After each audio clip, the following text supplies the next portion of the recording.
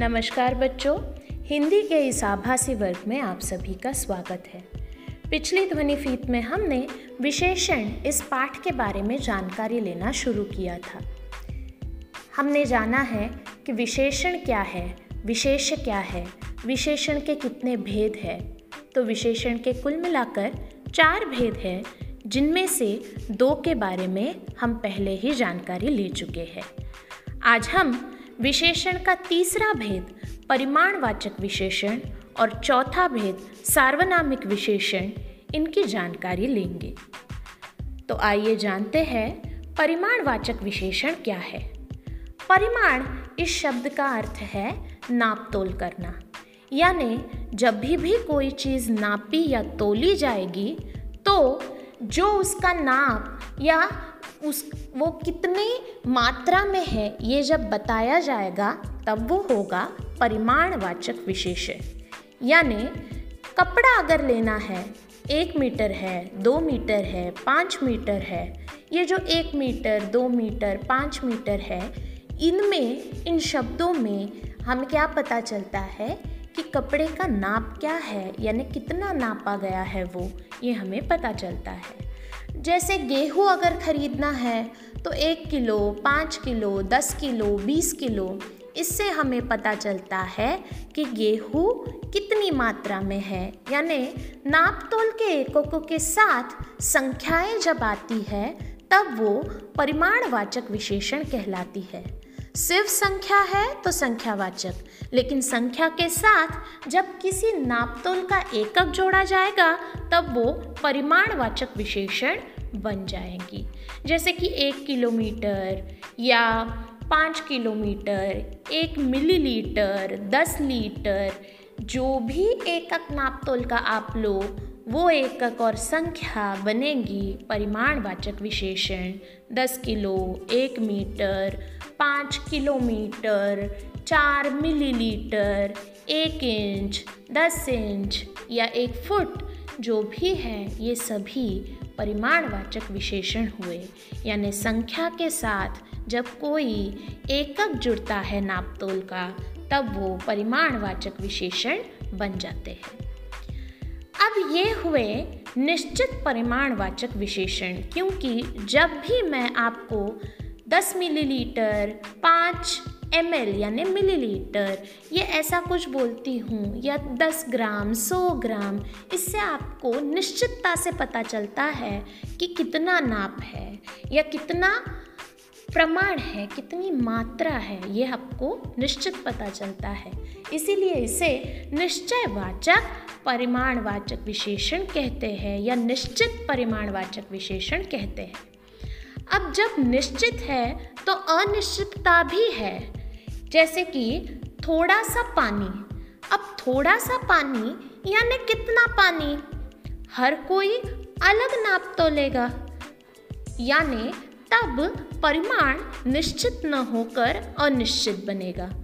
बहुत भूख लगी है, तो बहुत यानी कितनी भूख लगी है, अनिश्चित है, अनिश्चितता में नापा तोला गया है। इसीलिए ये जो थोड़ा सा, बहुत सारा, ऐसा जब कहा जाता है तब वो अनिश्चित परिमाणवाचक विशेषण कहलाता है। इसके बाद है सार्वनामिक विशेषण। सार्वनामिक विशेषण यानी ऐसे सर्वनाम जो विशेषण की तरह काम करते हैं। अब ऐसा कैसे होगा कि सर्वनाम विशेषण बन जाएंगे? तो सबसे पहले हम देखते हैं सर्वनाम क्या है। तो सर्वनाम यानी वे शब्द जो संज्ञा के बदले आते हैं। ये आपको बिल्कुल अच्छे तरीके से याद रखना है कि सर्वनाम यानी ऐसे शब्द जो संज्ञा के बदले आते हैं। और विशेषण यानी क्या? तो विशेषण संज्ञा या सर्वनाम की विशेष जानकारी देते हैं, यानी वो उसके साथ आते हैं।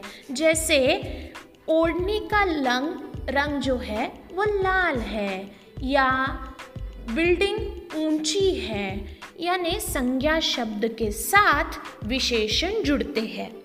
और सर्वनाम संज्ञा शब्द के बदले आते हैं। तो अब जब सर्वनाम विशेषण की तरह काम करेगा तब वो क्या होगा, वो संज्ञा या सर्वनाम के साथ में लगेगा, संज्ञा के बदले नहीं, साथ में होगा। जैसे कि यह लड़का बहुत रो रहा है।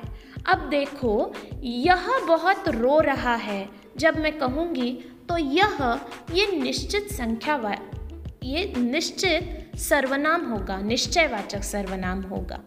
लेकिन यह लड़का बहुत रो रहा है, जब मैं यह के बाद लड़का लिखती हूँ या बोलती हूँ, यानी सर्वनाम के बाद संज्ञा शब्द आया। लेकिन सर्वनाम के नियम के अनुसार सर्वनाम संज्ञा के बदले आना चाहिए, साथ में नहीं। साथ में कौन आता है, विशेषण आता है।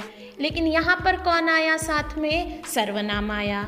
तो ऐसे जब हम बोलते हैं या लिखते हैं कि सर्वनाम और उसके तुरंत बाद संज्ञा लिखी जाती है, तब वो सर्वनाम सार्वनामिक विशेषण कहलाता है। जैसे कि यह फल मीठा है, इस फूलदान को खरीदो, कोई मनुष्य यहाँ आया है। तो यहाँ इन 3 उदाहरणों में देखो कि यह फल संज्ञा है, यह सर्वनाम है, साथ में आए हैं। इस फूलदान को खरीदो में इस सर्वनाम है, फूलदान संज्ञा है, साथ में है। कोई मनुष्य, कोई सर्वनाम है, मनुष्य संज्ञा है। यानी संज्ञा और सर्वनाम एक दूसरे के साथ आए हैं, यानी सर्वनाम के बाद तुरंत संज्ञा शब्द आया है। और जब कभी भी ऐसा हो तब वो सर्वनाम सार्वनामिक विशेषण कहलाता है।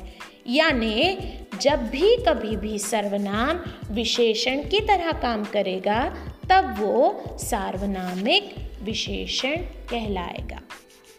उम्मीद है आप सभी को विशेषण के ये अन्य 2 भेद भी समझ में आए होंगे। अगले ध्वनिफीत में हम देखेंगे कि निश्चित परिमाणवाचक और निश्चित संख्यावाचक में क्या अंतर है, या अनिश्चित संख्यावाचक या अनिश्चित परिमाणवाचक में क्या अंतर है, वो हम अगली ध्वनिफीत में देखेंगे। तब तक के लिए धन्यवाद।